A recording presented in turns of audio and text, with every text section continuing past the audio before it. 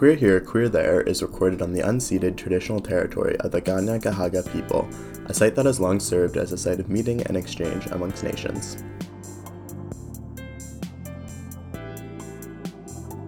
Hey everyone, I'm Noah, I go by he and him, and welcome to the last episode of Queer Here, Queer There, for now.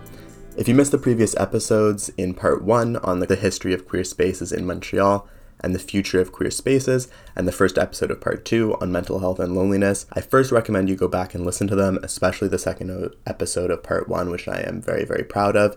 But if you did miss them or you're new to the podcast, here's a little bit of background about myself as well as the podcast more generally. So I'm a recent graduate from McGill, and I'm working for the Samuel Center for Social Connectedness this summer. SCSC is an emerging nonprofit that seeks to build a sense of community, connection, and belonging for all, but especially for communities that have historically faced great challenges of isolation. So refugees, older people, indigenous groups, people with disabilities, and youth, to name a few. We do this by engaging in research partnerships to highlight community approaches and policy interventions to overcome social isolation, and by spearheading community events and advocacy to raise awareness about the manifestations of social isolation and what individuals can do to make a change. As part of SCSC, as a research fellow, I'm basically investigating everything that has to do with queer space and isolation, and this podcast is product of that research to make the research accessible to everyone that's listening.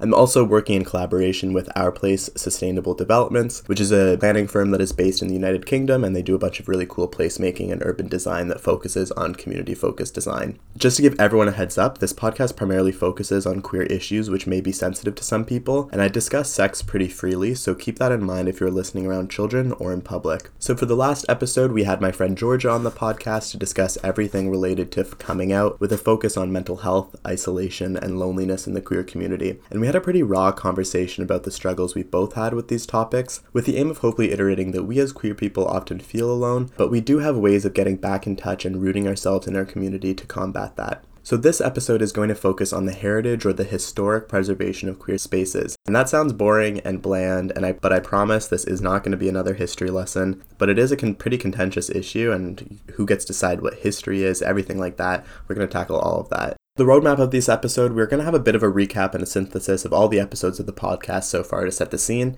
and then I'm going to give a background on heritage, what the process for heritage is, why it's important, and what's been done so far. And we're also going to be hearing from David Rayside. So David Rayside is the former founding director of the Bonham Center for Sexual Diversity Studies at the University of Toronto from 2004 to 2008. But he's been a long-time activist as well as an academic. He was also a member of the Right to Privacy Committee, which was formed in response to police raids on gay bathhouses in Toronto. He was a member of The Body Politic, which is a prominent and influential LGBT magazine. And he was also part of the campaign to add sexual orientation to the Ontario Human Rights Code, as well as the co-founder of the Positive Space campaign at UFT. In 2014, he was elected a Fellow of the Royal Society of Canada, and we will be hearing from him throughout the podcast. For this episode, I also spoke with Ken Lustbader. Ken is the co-director of the New York City LGBT Historic Sites Project, a heritage organization based in New York City that aims to document, preserve, and promote LGBT historic sites around the 5 boroughs. Since the project has started, the project has successfully nominated 5 sites to the New York State and National Register of Historic Places, and secured Landmarks Preservation Commission designation of 6 LGBT historic sites, and reached over 600 middle and high school students through in-classroom presentations in New York City public schools and more. So just to give a summary of the previous episodes and what's been talked about and some of the most poignant things that have been said. So in episode 1, I basically gave a rundown of the history of queer Montreal. So we talked about the first gay establishment potentially in North America, the formation of North America's largest gay village that derived from 2 other villages downtown, and we kind of just went through the big old history, kind of set the scene for the second episode. So the second episode, we talked about digital queer spaces and kind of the future of queer spaces, discussing the 3 main factors that are affecting queer spaces around the world. So gentrification, the rising acceptance of queer people, and technology, and specifically Grindr. And we talked a lot about how Grindr and other dating apps fit into the queer community. And we heard from Walt Odets, who is a psychologist and practicing psychotherapist based in Berkeley, as well as Andrew London, who wrote a book about online dating and Grindr, about what they think the future of queer spaces is and how the queer community has changed due to these 3 factors. For the last episode, so the first episode of part 2, we focused on loneliness, isolation, and mental health in the queer community, especially within the process of coming out, a process which basically never ends, and minority stress, and we basically just had a conversation with a really good friend of mine, Georgia. And so now, the last episode, we're going to have a focus on what it takes to preserve queer spaces, what's been done so far to preserve these queer spaces, as well as kind of like the pretty contentious issue of who gets to decide what should be preserved and what shouldn't.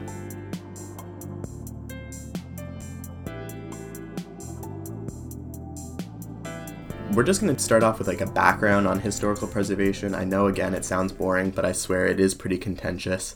So to start us off, what even is historic or heritage preservation? It's basically mainly a governmental-led endeavor to preserve, conserve, and protect buildings, landscapes, or other artifacts of historical or cultural significance. And it's a huge, long process to get something recognized. It can take months or even years. It takes a lot of money. It takes a lot of research. It takes just, in general, a lot of resources. So it is kind of sidelined for other things, but we'll talk about that a little bit later. In Canada, all levels of government, so federal, provincial, and municipal, can grant special designation to certain sites, landscapes, or artifacts, but a lot of the process to get those designations are actually led by citizen or other groups who submit proposals mainly due to the fact that the government is kind of out of tune with what matters, and so they aren't really sure. They're kind of leaning it up to people who think that sites or other things are important to nominate those sites and submit proposals. So the laws and regulations behind preservation vary between provinces and municipalities, but in general, once a building is designated as heritage or as culturally significant or anything like that, people who wish to change the building or demolish it altogether can be legally refused. And this is pretty important, right? Like, if you want to save certain aspects of a city from developers, which is pretty hard to do nowadays, so say the West Village in New York City, which has pretty prime real estate, heritage designation can be an effective way to at least slow or stop development, as it signals to developers that any type of development in the area is going to have to consider and put whatever heritage exists there at the forefront, which automatically makes it more expensive for the developer, and it obviously takes a lot more time as well. And then there's this whole problematic idea of what can actually be considered heritage in the first place, or whose heritage deserves to be preserved. It's kind of like that saying, history is always written by the winners. Governments and public agencies alike, as well as citizen groups, can choose whose history and whose heritage is publicly recognized, preserved, and promoted. Further, public heritage memorialization costs money and often privileges the history of establishment figures, also known as straight, white, cis males. And that's pretty frightening, right? There are actually people whose job it is to include or exclude certain narratives and cultural histories from public heritage preservation. And in other words, there are people who are legitimizing or delegitimizing historical narratives. And those who are legitimized are, again, those established figures who have always been privileged in history. And David spoke about the problematic nature of this, especially in relation to queer activism. It's also, as you would know, contested internally to LGBT, within LGBT communities. And quite properly so. I mean, we see the contestation over historical memory played out a lot in the United States, in the American South in particular. We see it certainly in relation to Indigenous history here in Canada. So there are always going to be some voices that will say that a particular event or a particular organization should not be singled out. And there's a long history of not wanting to single out individuals or groups or even particular events. So within the community, as within almost all activist communities. So it's tricky terrain, and there really has to be enough consultation within a community to agree that at least some events are worth memorializing, and that the way that those events or that those institutions are described recognizes the full range of people who were involved in them. So we've seen this certainly around Stonewall. That's just how things have to play out. But it's not necessarily going to be an easy road. I think it is actually important. I mean, we always, every generation, I think, is guilty of underappreciating what work was done by earlier generations. A lot of people in my generation thinks that that's distinctively true of people younger than I am, but that's not true when some of us were cutting our activist teeth in the 1960s. I don't think we knew a hell of a lot about activist work that had been done in the 1950s. And of course, this is super problematic, and it shouldn't come to a surprise that most often, the heritage that is deemed as worth saving mainly concerns itself with the history of post-colonial Canada, aka white, straight, cis men again. And the statistics reflect this. In terms of just LGBTQ heritage and history, which has existed long before the country of Canada or the US, all 1,000 plus federally recognized heritage sites in Canada, there are none that are dedicated to LGBTQ heritage, even though around 3 to 5% of the population identifies as LGBTQ in Canada. It's probably higher in reality, but that's kind of a low ball. In the US, it's a little bit better, but not by much. So there are 14 listed heritage sites or national historic monuments that are explicitly protected for their heritage importance for queer history out of, get this, 90,000 heritage sites nationwide. So 14 out of 90,000. That being said, I could only find one site in Canada that was provincially recognized, dedicated specifically to queer heritage.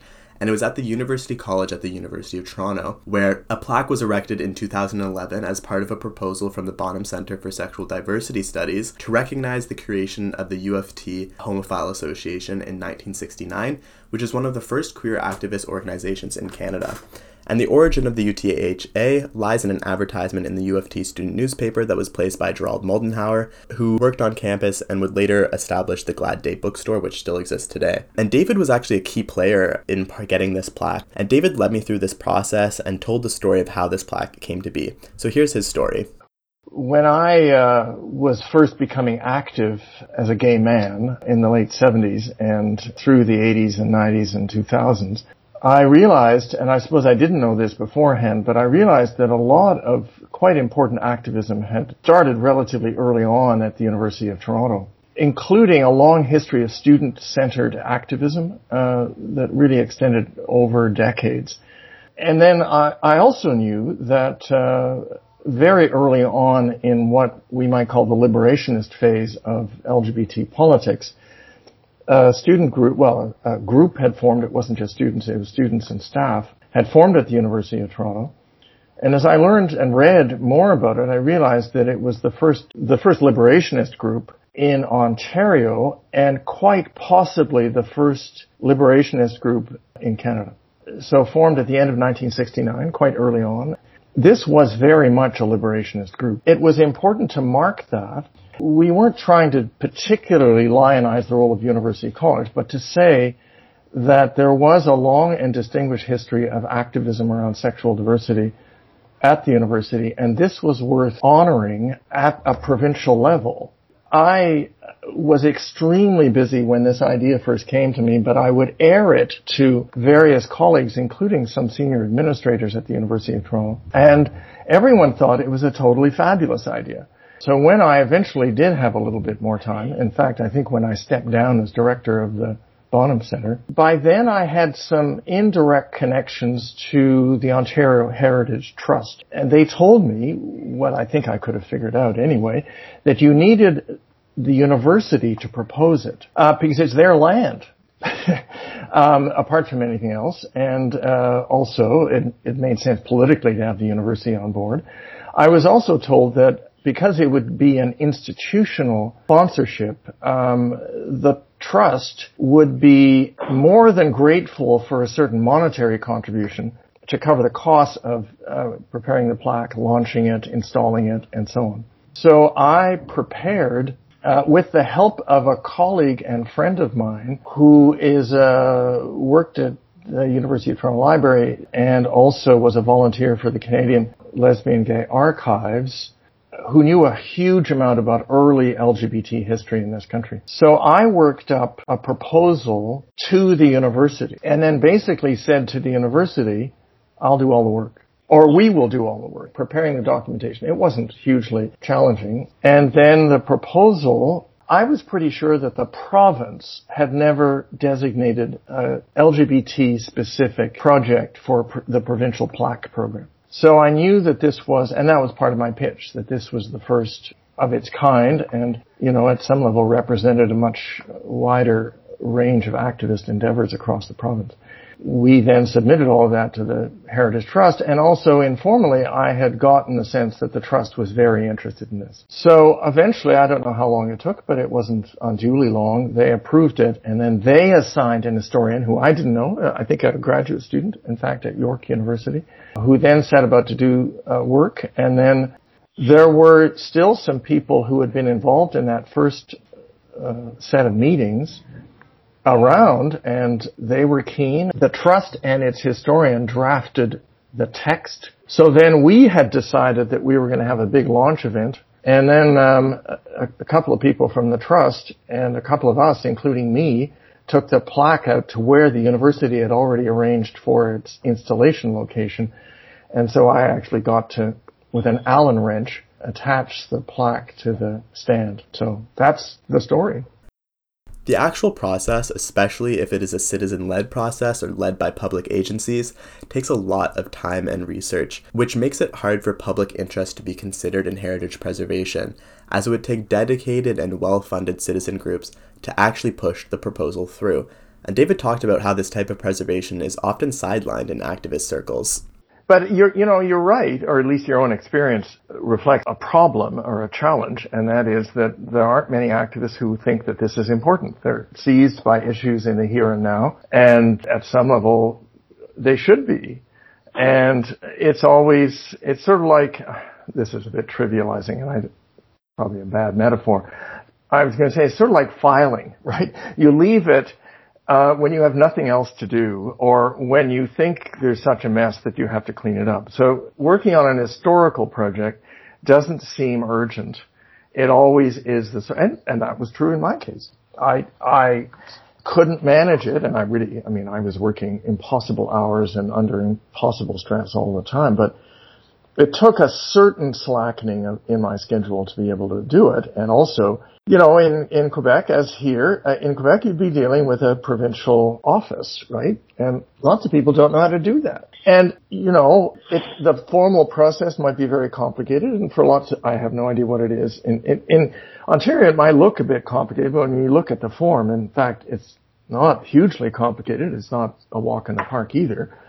But there'd be lots of activists who don't have any experience with the kind of preservationist side of the Ministry of Culture. I don't know whether it'd be the Ministry of Culture in Quebec, but that can be a bit daunting. And they'd say, well, I don't even know. And it is important in these things, in my view, but this is always the way I've worked, to talk to real people and to get a real one-on-one conversation about what the process looks like and what the provincial agency looks for. Well, just lots of activists don't have either the interest, the skill, or the patience to do that. So, it does require a small group, very small group, but it has to include at least someone who knows the historical stuff to come to an idea of what should be memorialized and then work up a proposal that isn't just on the back of an envelope.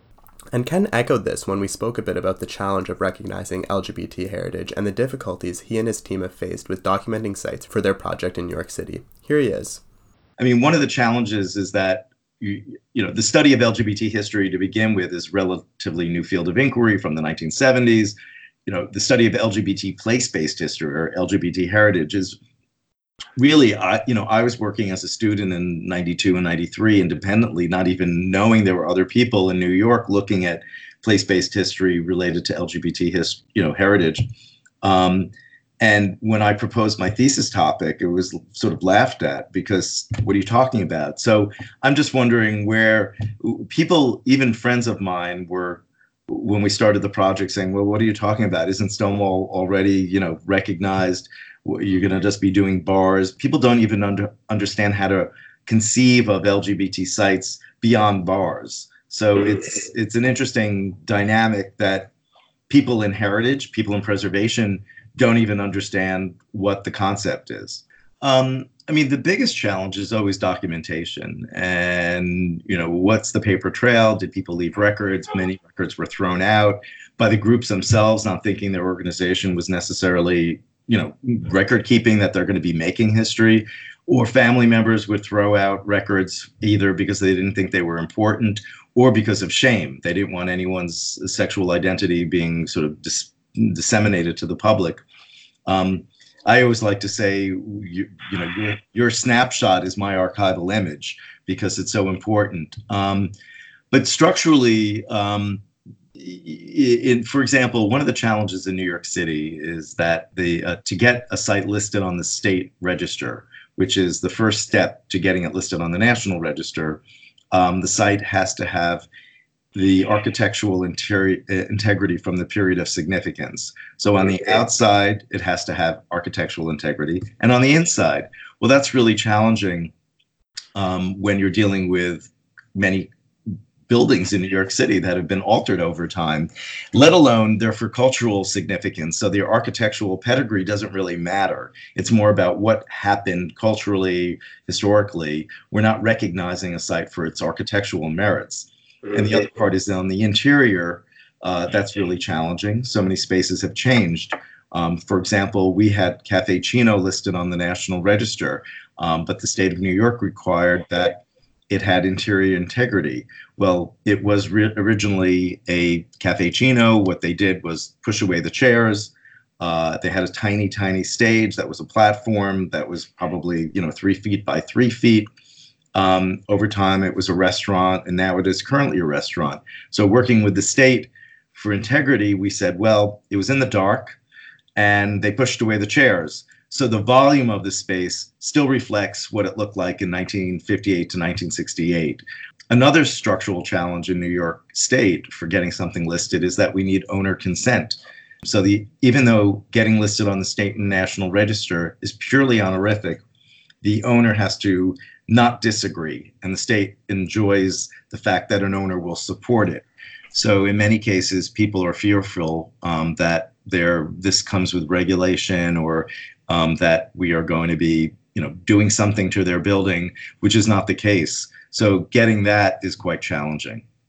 And some people may also ask, why does heritage preservation matter? Like, who cares about a plaque outside of a building? What good does that do? Why does it even matter that a building has like a little thing that says, oh, here lies blah, blah, blah, blah, blah? Well, sure, the plaque may be read by like 1 out of 100 people that walk by it, but the fact that the government recognizes that a site is important, this act legitimizes historic narratives and establishes that they are of importance to the nation or the state. And while this whole idea is also problematic, I'll let a political science podcast tackle that issue.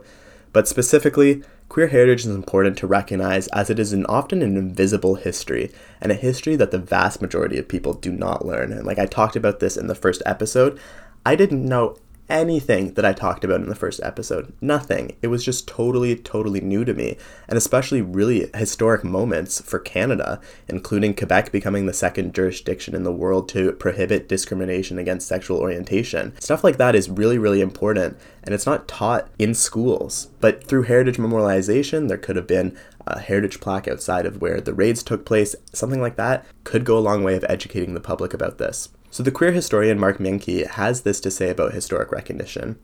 In the LGBTQ community, we're discovering who one is and accepting that identity is often challenging surrounding society. Discovering tangible, physical echoes of that identity can underpin queer youth's self-acceptance and reinforce a sense of belonging. In my youth in a small Midwestern town, there was no support and there were no sources of information. There were no queer identified places that would reassure me that I was not a hateful anomaly. Going off of this, many young people growing up continue to struggle as they come to terms with their gender identity and their sexuality, and finding tangible and physical evidence of a queer history in a public place can help affirm their vital connection to a community with a long, long, long past. And it is easy to forget that LGBTQ communities grew out of a marginalized and nearly invisible path, often marked by painful and ugly encounters with police and other institutions. Ken added to this as well by reiterating the importance of queer historical narratives. For the fact that LGBT history is American history, LGBT history is anyone's history, and it's really important to take that narrative out of the closet and convey to people that there were rich lives that were being lived. There was oppression. People strategized on how to make connections socially, politically, economically, through jobs and so forth. And that if you don't know that history, you're going to be feeling somewhat isolated, especially with the recent pushback of LGBT rights in the US, for example. There are young activists who want to know what to do. And if you look back at what ACT UP did with Zaps, ACT UP looked back at what the Gay Activists Alliance did with Zaps. You break a level of isolation.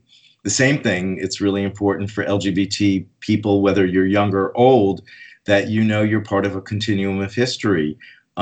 So we're looking at the physical, tangible benefits of LGBT heritage by saying if you look in front of a site, you could see it and feel physically connected, and that's the power of preservation, which is used when you go to Mount Vernon, or if you go to Mount Rushmore, if you go to the Statue of Liberty. Those are all really important sites, and people have a different cognitive connection when you see a physical space related to history. That's the same that could take place with LGBT heritage sites. But at the same time, there's this intangible benefit for people who are coming out and can't go to a pride parade or can't go to that site. If they want to look at it on the internet or through Instagram, Facebook, the intangible benefits of pride, of identity, of community, continuity of history, to me are really important. So you're creating this holistic way to think about your own identity as part of a bigger world, and that you're not alone. And to me, that's really why I'm doing this project.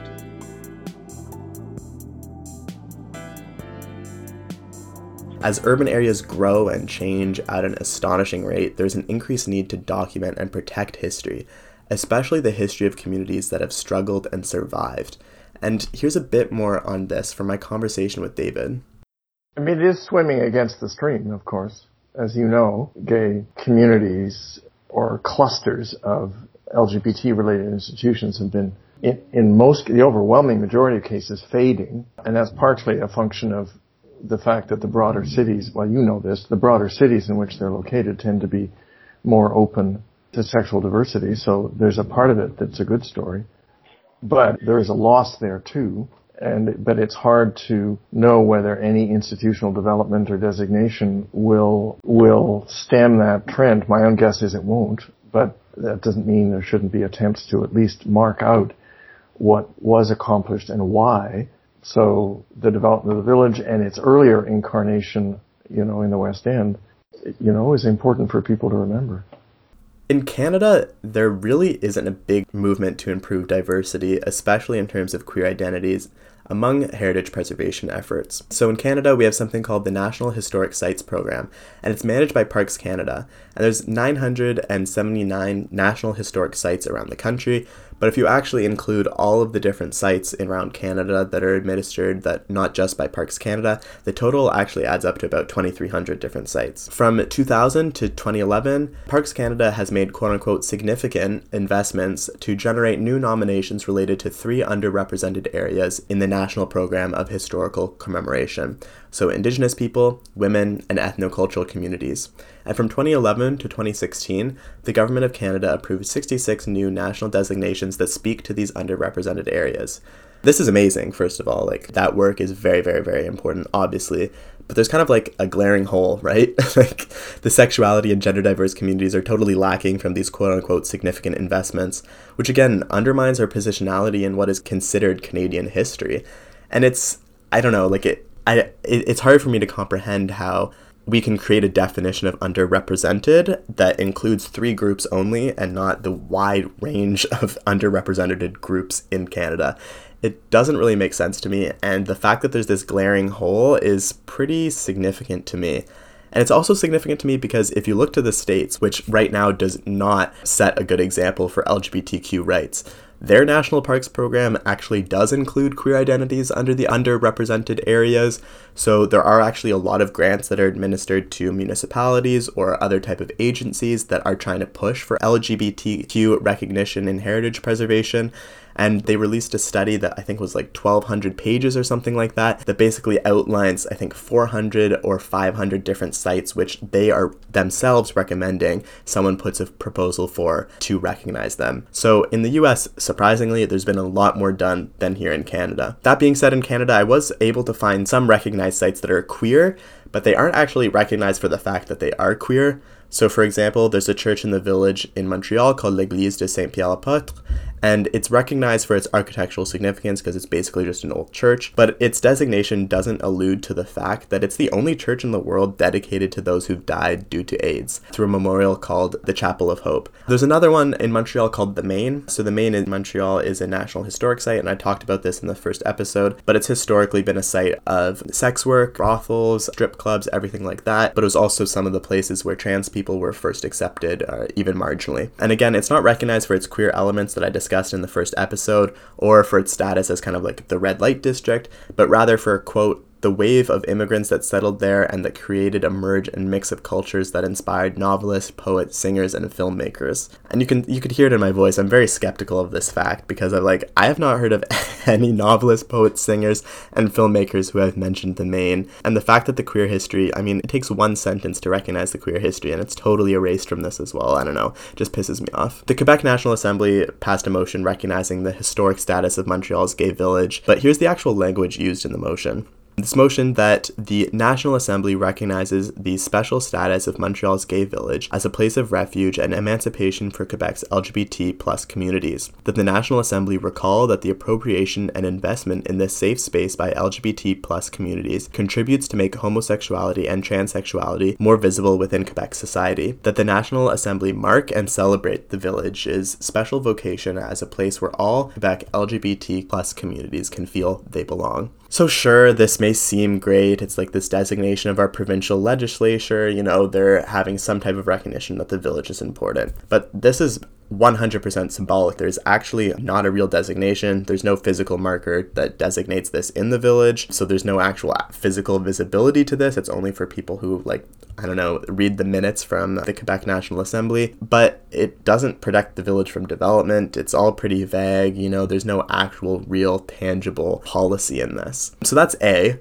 B, it also takes away from recognizing or establishing that there's other sites of importance to the queer population around Quebec. So it's just saying the village, it's the only place where queer people feel like they can belong, It kind of takes away from other sites around the province that might be important for queer people, including just in Montreal as well. And now C, this is a little bit less tangible, but in the wording of the motion, it's a, quote unquote, a place where all Quebec LGBT plus communities can feel they belong. This kind of erases migrant queer populations from this designation. And if anything, the village is most important to those fleeing countries where they are not safe to be themselves. And so focusing just on Quebec LGBT plus communities kind of erases the whole point of the village in the first place.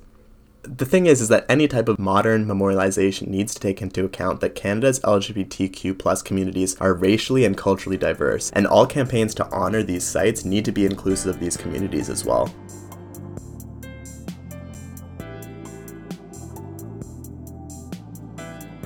I now want to focus on a group that has made leaps and bounds for this type of conservation. It's called the New York City LGBT Historic Sites Project. The main goal of it is to broaden people's knowledge of LGBT history beyond Stonewall, and to specifically place that history in a geographical context. The project stemmed from a map that was created by Andrew Dulcart, who was an architectural historian and preservation professor at Columbia in New York, Ken Lustbader, a historic preservation consultant, and Jay Shockley, a former senior historian at the New York City Landmarks Preservation Committee.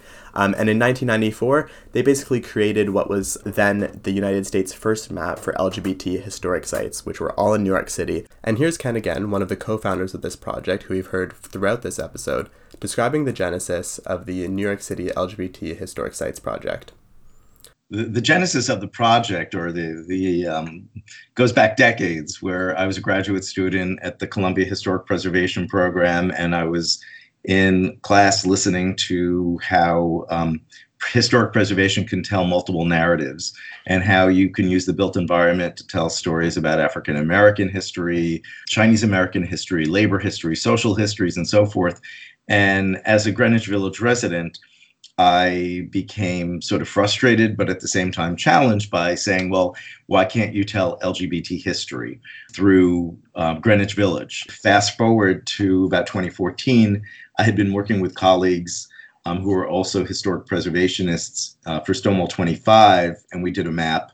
But then in 2014, we said, let's do something more robust and really look at New York City and start a survey. And there was a grant opportunity through the federal government, the National Park Service, to increase diversity on the National Register.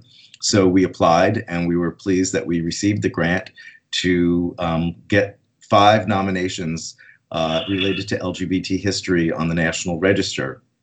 And at the time of the grant application, only 2 of the 93,000 more or less sites on the National Register were related to LGBT history. So we were sort of helping increase that diversity. And that grant helped us leverage additional funding, and then we officially started the project in 2015. The New York City LGBT Historic Sites Project is actually the first of its kind initiative to document historic and cultural sites associated with the LGBT community in New York City. The main form of it is a map-based archive, which is based on Andrew, Ken, and Jay's 25 years of research and advocacy, with the aim to make, quote, invisible history visible. And the project is a growing trend to preserve more places that have significance for underrepresented population. So like I mentioned earlier, there was the release of the 1,200-page study that was released in 2016 that recognized, quote, American history has long focused on its celebrations of straight white men. And just to put that into numbers, I mean, we do have this, I guess, a little bit better of a 14 out of 90,000 compared to Canada, but LGBT people in the United States make up about 5 to 10% of the US population, but there's slightly more than 0.0001% of historic monuments that are dedicated to this population. This also brings into question what should be considered queer heritage and what can be realistically conserved or designated. So for instance, parks and public washrooms are pretty integral to queer history as cruising sites, as well as old low-key bars and clubs. But the current surge of real estate development is eradicating these historical meeting places. But preserving a public bathroom is probably impossible. I mean, it seems kind of silly, but it is actually pretty important. Like even a plaque outside of I don't know, like I'm trying to think of something that would make tangible sense for preserving a public bathroom, but I don't think there is one. But it's sad, though, because they have been a huge part of our culture and our history. One of the earliest lesbian bars in Canada, called the Continental, as like a tough working class joint that was in Chinatown, in Toronto at the corner of Dundas and Elizabeth Street, but it's long been replaced by a nondescript commercial building with a Starbucks. And there's others. So for instance, there's a KFC at Wesleyan Church, I know a KFC in Toronto, where in 1983, the AIDS Committee of Toronto, or ACT, which is the first HIV organization in Eastern Canada, moved into a rundown second-floor office above this KFC, but now the building is going to be raised for a condo development, which is actually the one that I talked about in the second episode with the queer community spaces. But there's no recognition of the history of this KFC, but also this ACT, the AIDS Committee of Toronto, actually being in that. So having some type of recognition in the condo building is probably of value as well. And there's tons of other sites that are worthy of preservation, but Ed Jackson, the former editor of The Body Politic, which was, again, like I mentioned, the first significant queer publication in Canada, says that to be true to our history, queer public memorialization should include places and events that highlight political activism, sexual transgressions, so things like cruising, and social dissidence. They should honor episodes of resistance and rebellion and people who led these episodes, but also traditional signposts of integration and acceptance. And he says that a site that might be worth considering for queer public memorialization could be Yonge and Carlton, where the queer and trans members of Black Lives Matters halted the 2016 Pride Parade. And no one can deny it was a successful use of public space, and has helped since shine a light on anti-Black grievances within Pride, and it also helped demonstrate that while relationships with police have changed dramatically, if you are white and queer, they remain far from resolved for if you are Black or Indigenous as well as queer. These efforts are pretty easy to implement. Like, sure, a plaque might cost like a few $100s, or I don't know, maybe like a few thousand, I have no idea. But there are lists upon lists of queer places that are worthy of conservation. And I mean, you can just listen to the first episode of this podcast and you have like 20 right there. But for example, here in Montreal, one that is pretty important is the site where Moisey Tellier's Apple and Cake Shop once stood, which was now a highway that cut through downtown Montreal. A plaque commemorating the potential first queer space in North America, which is an incredibly worthy and important part of queer heritage, would go a long way to make invisible history visible.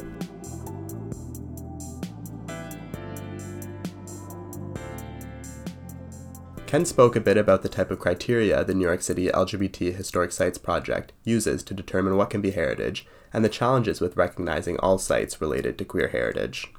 Well, I think if there's a collective sort of identity of cultural use, for example, for cruising, like the Rambles in Central Park has historically been a cruising area. So has Bethesda Terrace, which is also in Central Park. And that wasn't used by, Tom, Dick, and Harry every so often. It was a known cruising area. So if there was a collective history and identity, that's really important. The same thing with the Greenwich Village waterfront, early 20th century cruising ground, because it was isolated. You had this transient steamer shipping lines coming in and out, men on ships who were away from home, sexual experimentation and so forth, morphing into sort of abandoned piers where people had sex in the 60s, primarily, gay men, which then became more of a sort of trans people of color, street kids gathering spot. So if there's this collective history and significance, we're including them. We made a point not to sort of crowdsource any of the sites that we are looking at, because we wanted to make sure they were significant, if they had a cultural or historic impact on New York City or American history. So we're including a wide range of sites, whether they're cruising places of sex like bathhouses. Those are really important. They tell really important stories of how people in New York City, for example, had to meet. You're living in tenement apartments or small spaces, shared living accommodations. You can't have sex at home for various reasons. So where do you have sex? You have sex in bathhouses. So those are really important stories that need to get told, as well as performance venues that are, it could be, theaters. We're just doing a slew of theater entries to talk about the importance of the LGBT community on American theater, to places of residences of individuals. So the criteria could be, where did Truman Capote live when he wrote Breakfast at Tiffany's? Where did, Pauli Murray live when she was in New York City and had, was doing important law research? So those are the range of sites that we're trying to include and have a level of significance that, again, holistically tells a story of, whether it be theater, arts, medicine, cruising, but using buildings or sites and parks to tell that story.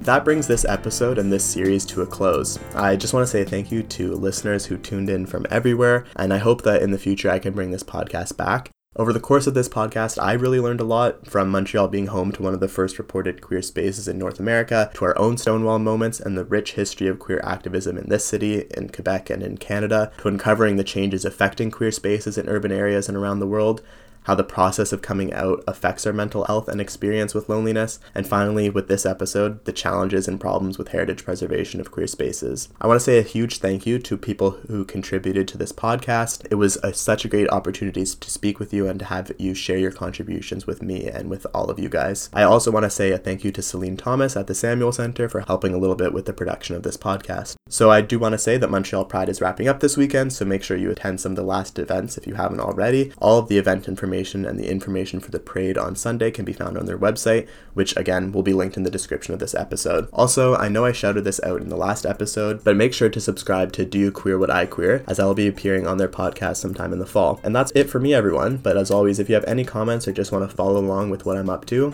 feel free to email the podcast email at qhqtpodcast@gmail.com. Follow me on Instagram at nopo.png or Twitter at noahdpowers. And again, thank you for listening to this podcast series, everyone. I appreciate all of the support, and hopefully you were able to learn and appreciate everything that comes with queer spaces and history a bit more.